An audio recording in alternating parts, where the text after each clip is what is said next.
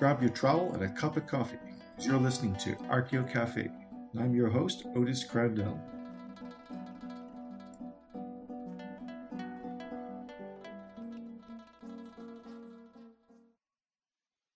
Hello, I'm Otis, and I'm here talking today with Mariuca Vornicu. who is in Iași, in northeastern part of Romania. Yes. So, hi, I'm Mariuca Vornicu. I work at the moment at the Institute of Archaeology in Iași. The institute belongs to the Romanian Academy. I'm a researcher there. So you're working in archaeology. What kind of analyses do you do there?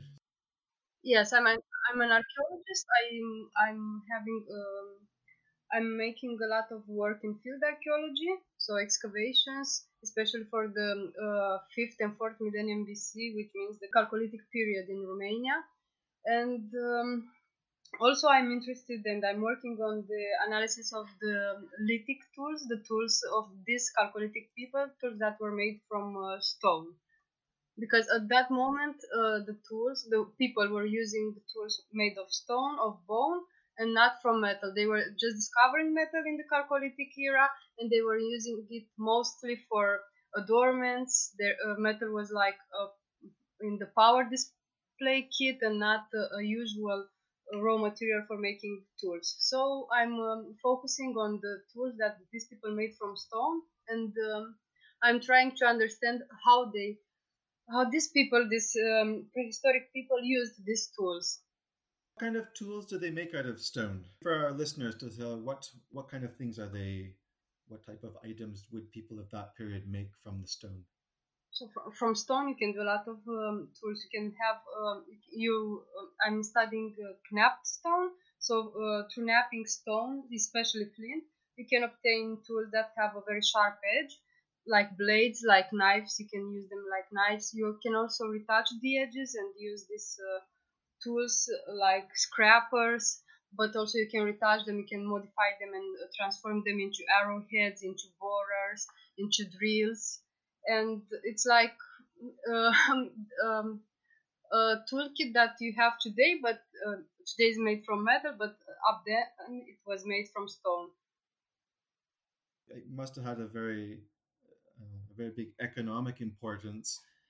Yeah, so But they had other materials that they worked with as well, didn't they?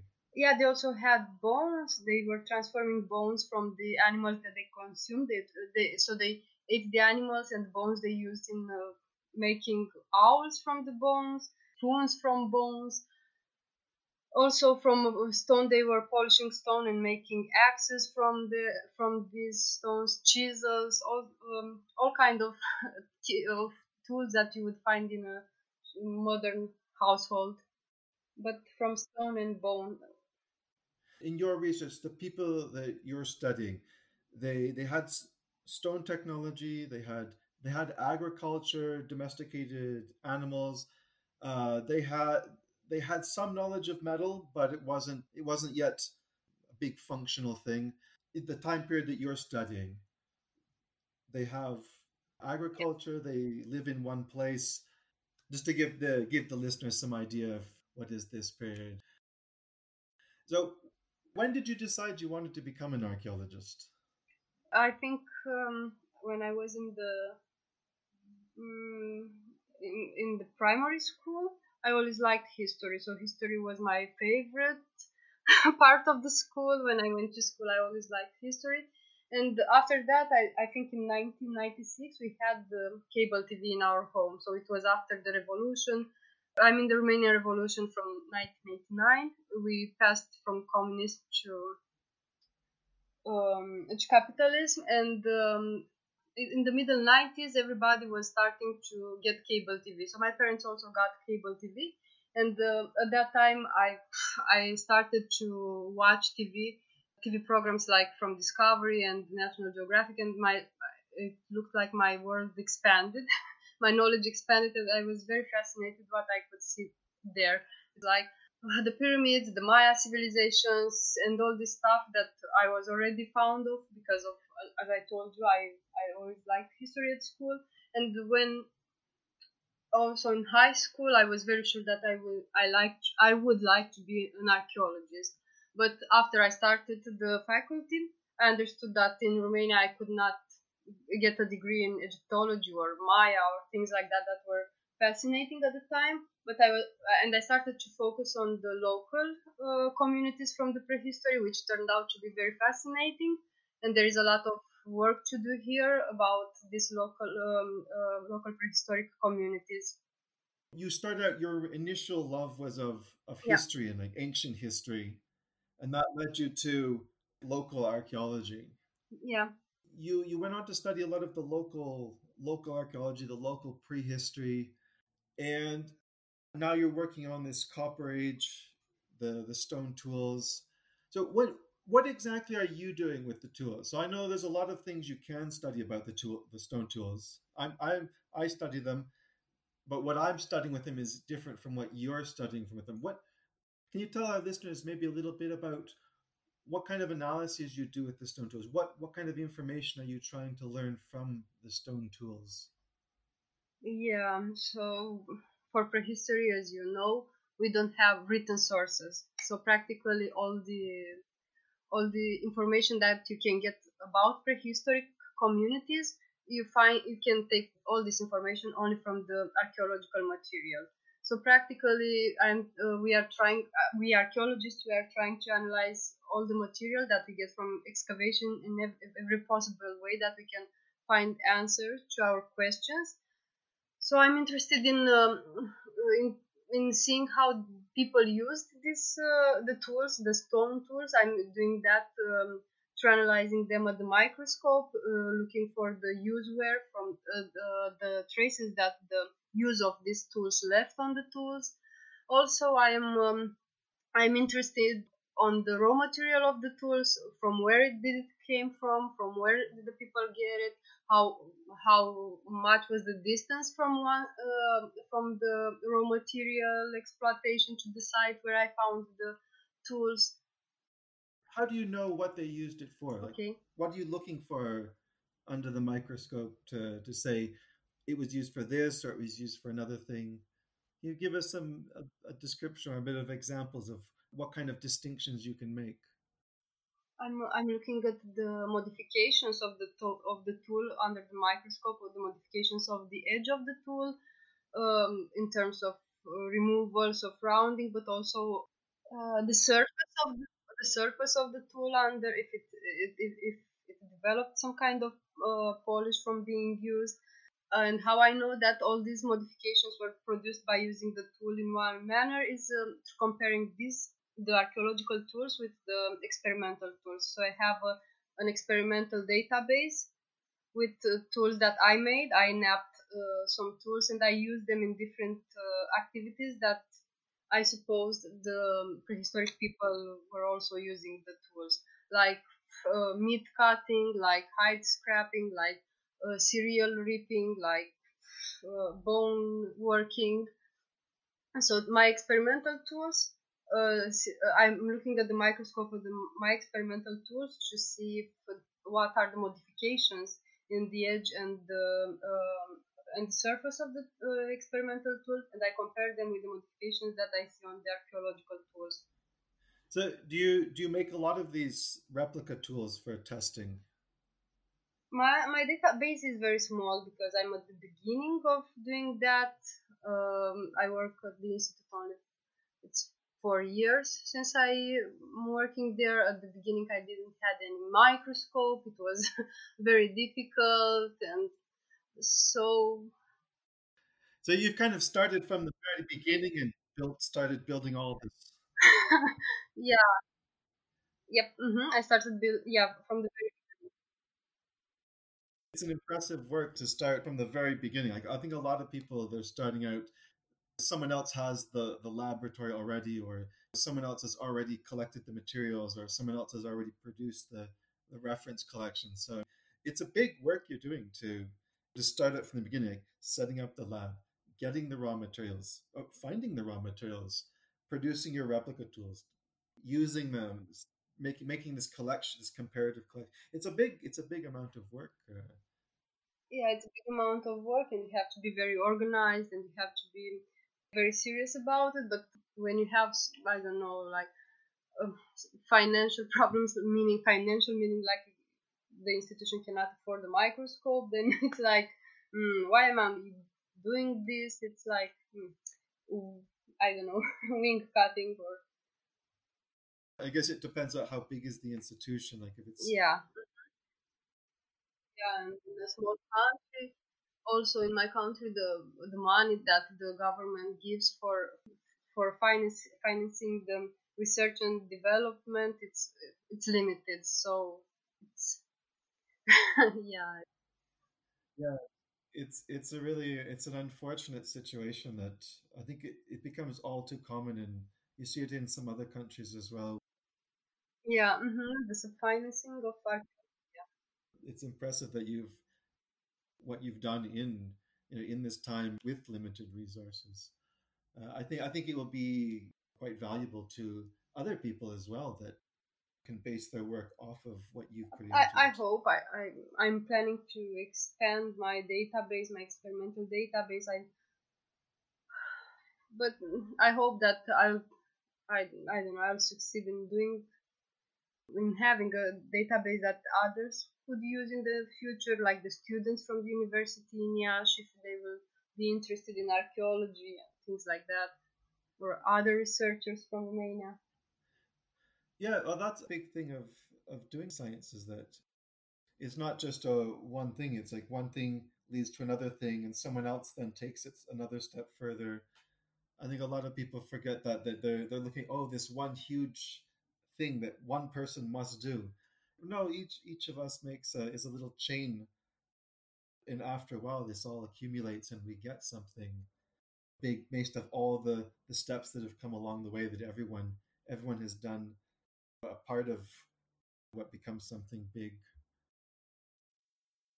What do you think are some of the most interesting things that you've not necessarily discovered, but that you've realized, or that something interesting you've maybe discovered? It could be information. I mean a specific like an object. But what would you say is one of your most interesting discoveries for you? What something that you found interesting? For me, so I have to think about it. Um, so I didn't find anything like spectacular or something like it's wow and I don't know, I changed the history with it or things like that. So I'm just trying to make small steps and finding things about my research on lithic tools, and I have to think about what is the most interesting. Yeah, I think a lot of times we get that question, what's the most interesting thing you've found or the most interesting discovery you've made? And I think it's because people are watching. They're watching the Discovery Channel, Yeah, and they on those shows they show the really big thing, the most, the biggest, the the strangest, the oldest, and they assume that that's actually what we're doing. That we're looking for these extreme outliers or the most valuable thing or the most I I don't know yeah, I colorful don't know if thing. there is the most valuable thing for me or the most important thing, because it's like everything is important, and every assemblage that I'm working on, it's different from the other, and but also similar in other ways to other assemblages, and I'm trying to have a bigger picture with them, but it takes a lot of work, and it's like every time I'm analyzing something new, I get very excited, and it's it's like putting another, I don't know, another new knowledge on my head, and it's like for me everything is important. I cannot think of something that is the most important. Or Yeah, well, I think a lot of people also find, I know in my work and in some other people I've talked to, what they find interesting is not that one big thing that they find at the end, but the process of going through it and making these small realizations, figuring these little things out that is what excites people. yeah. Okay, let's take a break for about 5 minutes, and then we're gonna come back and we'll talk a little bit more about archaeology. Okay, okay, sure.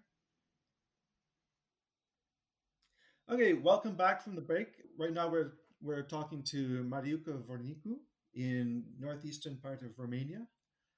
So, what aspects of your work do you think will have the most impact in the future? I mean, none of us know the future. We study the past, but if you were looking, I don't know, 30 or 40 years into the future, what do you think people will look back and say, "Oh yeah, that was something an interesting that had an impact on someone else's work in the future." Of your work, what do you think will have? What aspect of your work do you hope will have the most impact on the future?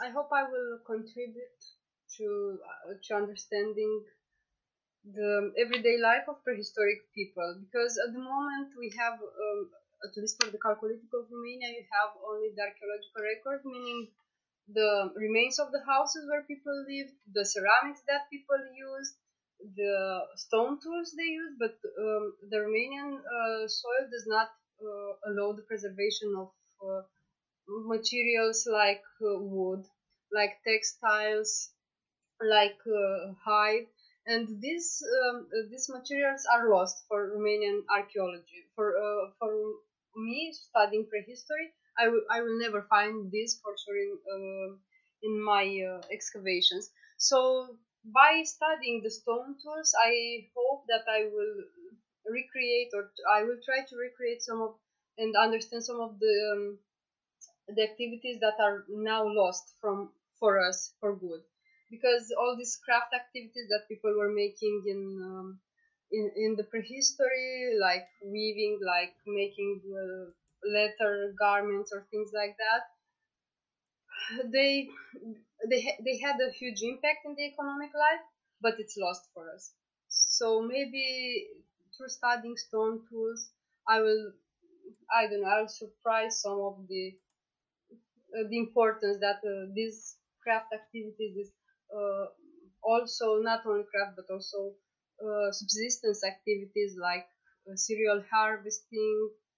Maybe I will have some impact one day in understanding these invisible activities from the prehistoric world, because as I told you, for us still invisible. Yeah, I guess that's it's one of the things about archaeology is a lot of the stuff is just not there. If it's biodegradable, Yeah, you know, probably 99.9% of stuff if, by the time we find it, it's gone. yeah, We're lucky if you find like a discoloration in the sand where there used to be a large pole holding up a house, or I mean sometimes you know, for some of the listeners maybe they don't know, but sometimes you will in some situations you'll find this stuff, like if you're in a really salty area, you know, it's a salty swamp.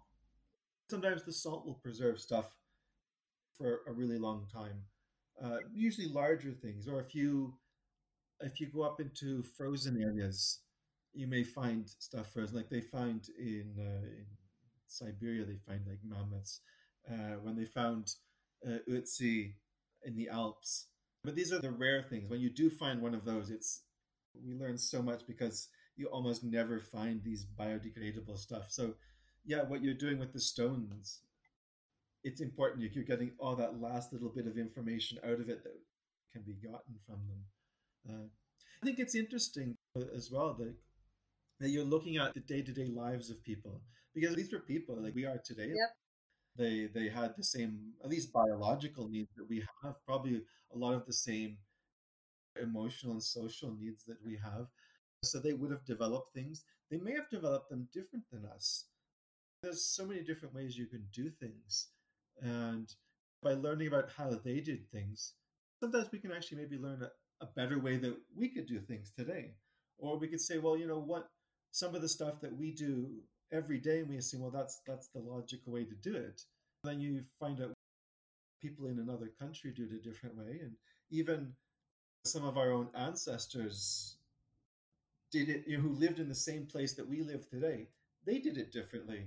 We realize that, oh, a lot of what we're doing is just because we chose to do it. Our culture developed that way, but we could do it different ways. So, moving on a bit from your work, so what is your impression of how archaeology and archaeologists are portrayed in fictional media? And have you seen some good examples or some really bad examples? Yeah, I noticed that in the last years, or at least in the last decades, a lot of movies have like consultants that are researchers working on the problem that the movies are presenting. So I saw one about the excavations in Egypt at the beginning of the 20th century. I think it was a mini series or things like that. I cannot remember the name now, but it was pretty accurate in my opinion. So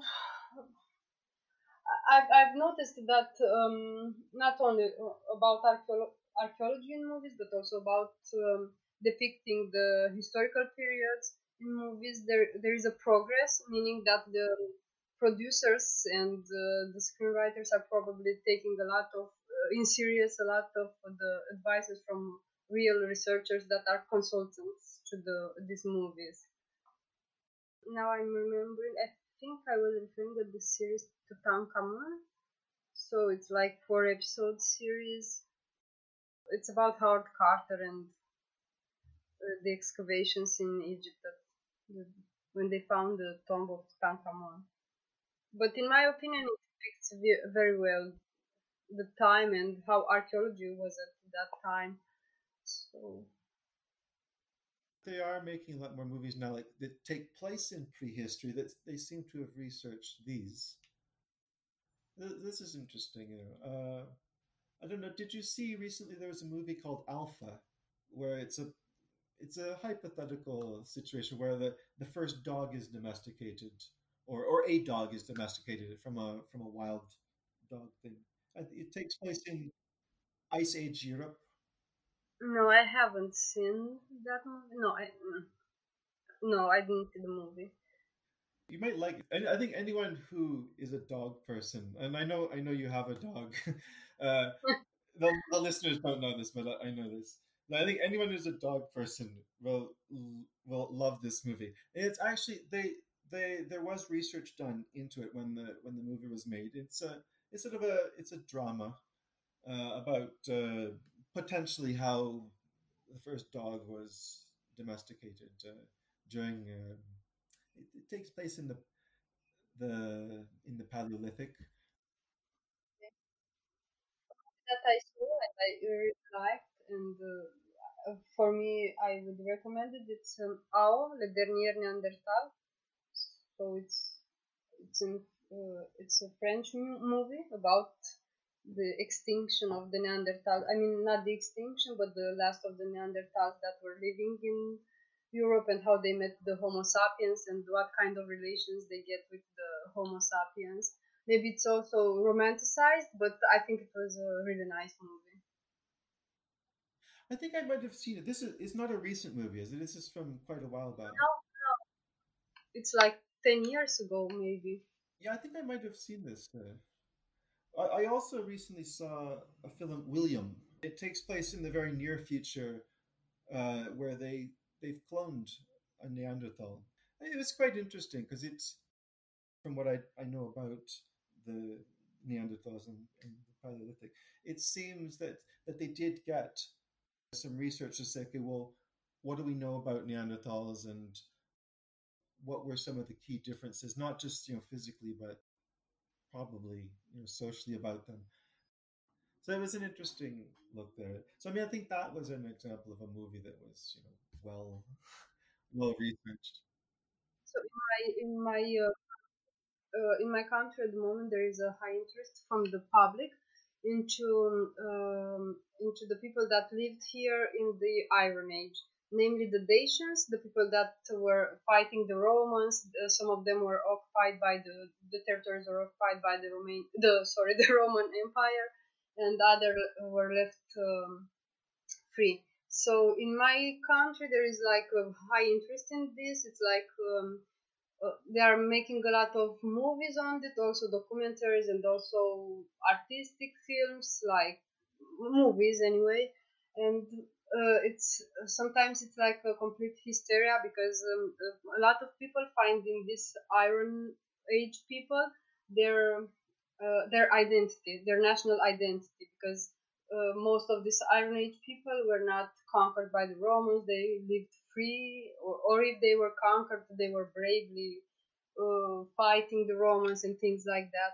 So in my country, you can see in these movies a lot of ideology of political ideology, and it's in my opinion it's like not such a good example on how to use archaeology and things that archaeology can provide in movies or in documentaries, and also in I don't know, like in an augmentation of some fake national identity.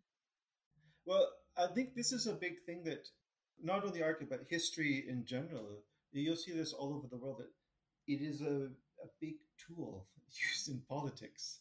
It's used to promote nationalism, either to band people together or to separate Hmm. people based on a perceived heritage.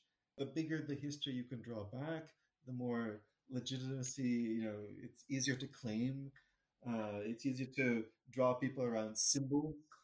I mean, it's in a lot of places, archaeology is used as a tool for politics, history as well. I mean, especially in the history, if you could read it and Yeah, and agrees with what you want to be the story. But I think the one of the dangers in archaeology is that we have to make interpretations because we don't have the written records. We have a lot of gaps in information, and so sometimes I think people will take what we say or take our research and present it out of context and for their own personal objectives, and I sometimes believe. they misrepresent what we're researching, and Yeah. so yeah, it's quite commonly done. So we get a bit of a mixed presentation Yeah. of archaeology and prehistory in the fiction. What about in though some of the media, like where we think it should be realistic, like on documentaries or in popular magazines or in the newspaper? How good do you think it is? Do you think it's usually correct or not? Yeah. So in my opinion, there are two kinds of media that are presenting archaeology. So there is the media that it's in touch with the archaeologist, and the archaeologist invites the media to the excavation and tries to explain.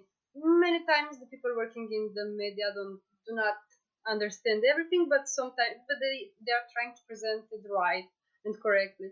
But there's also this kind of media that is very aggressive, and it looks only the sensational, and then it's the archaeology, it's distorted, and many times, as I told you, it's also the case of the Iron Age, but also not only.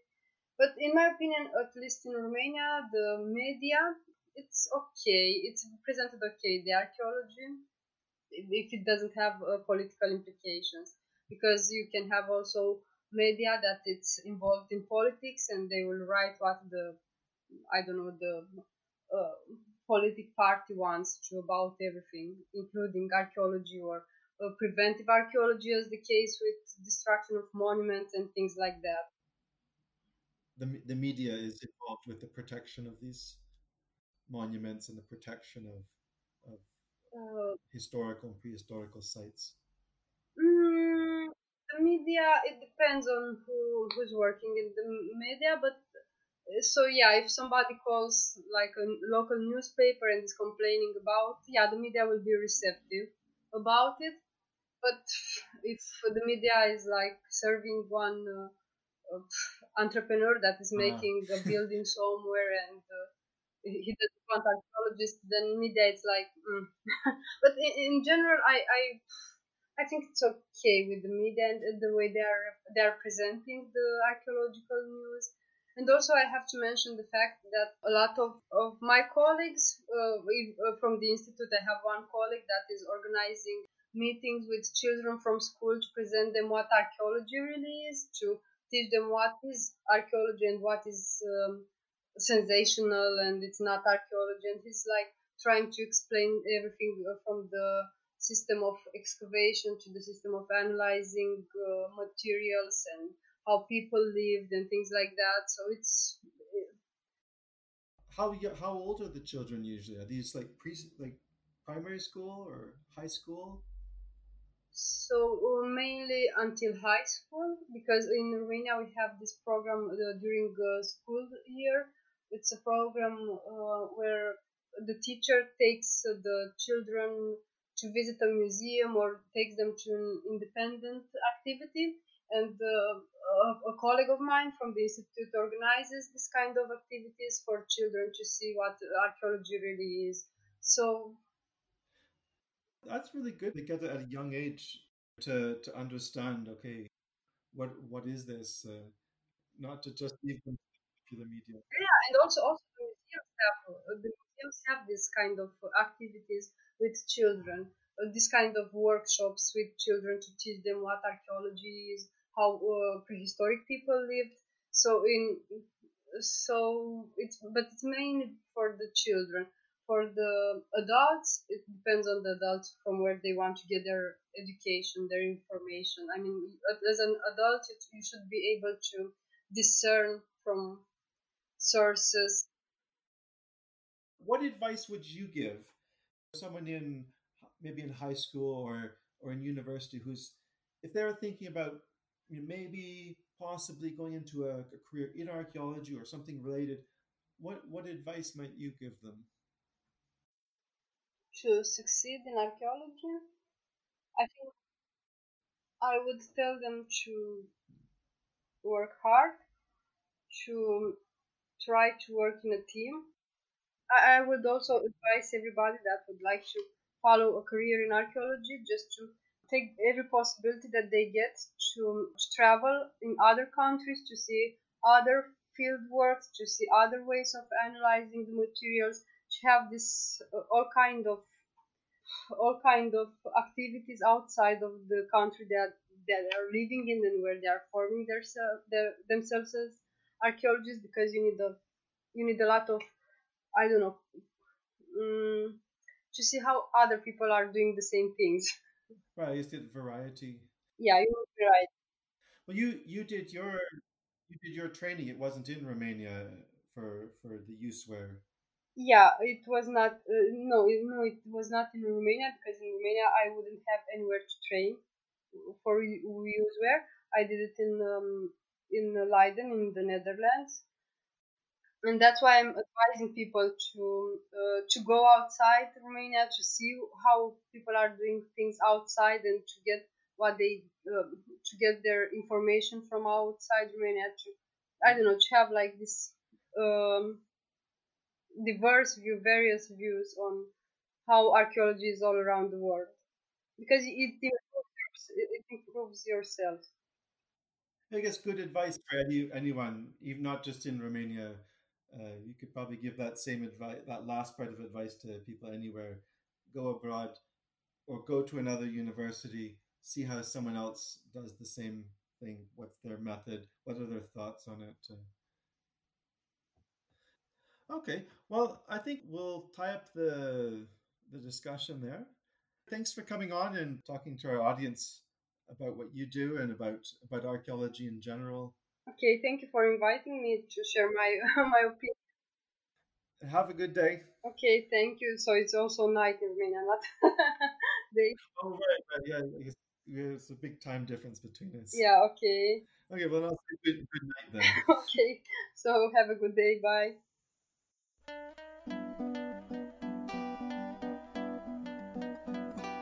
You've been listening to the Archeo Cafe podcast.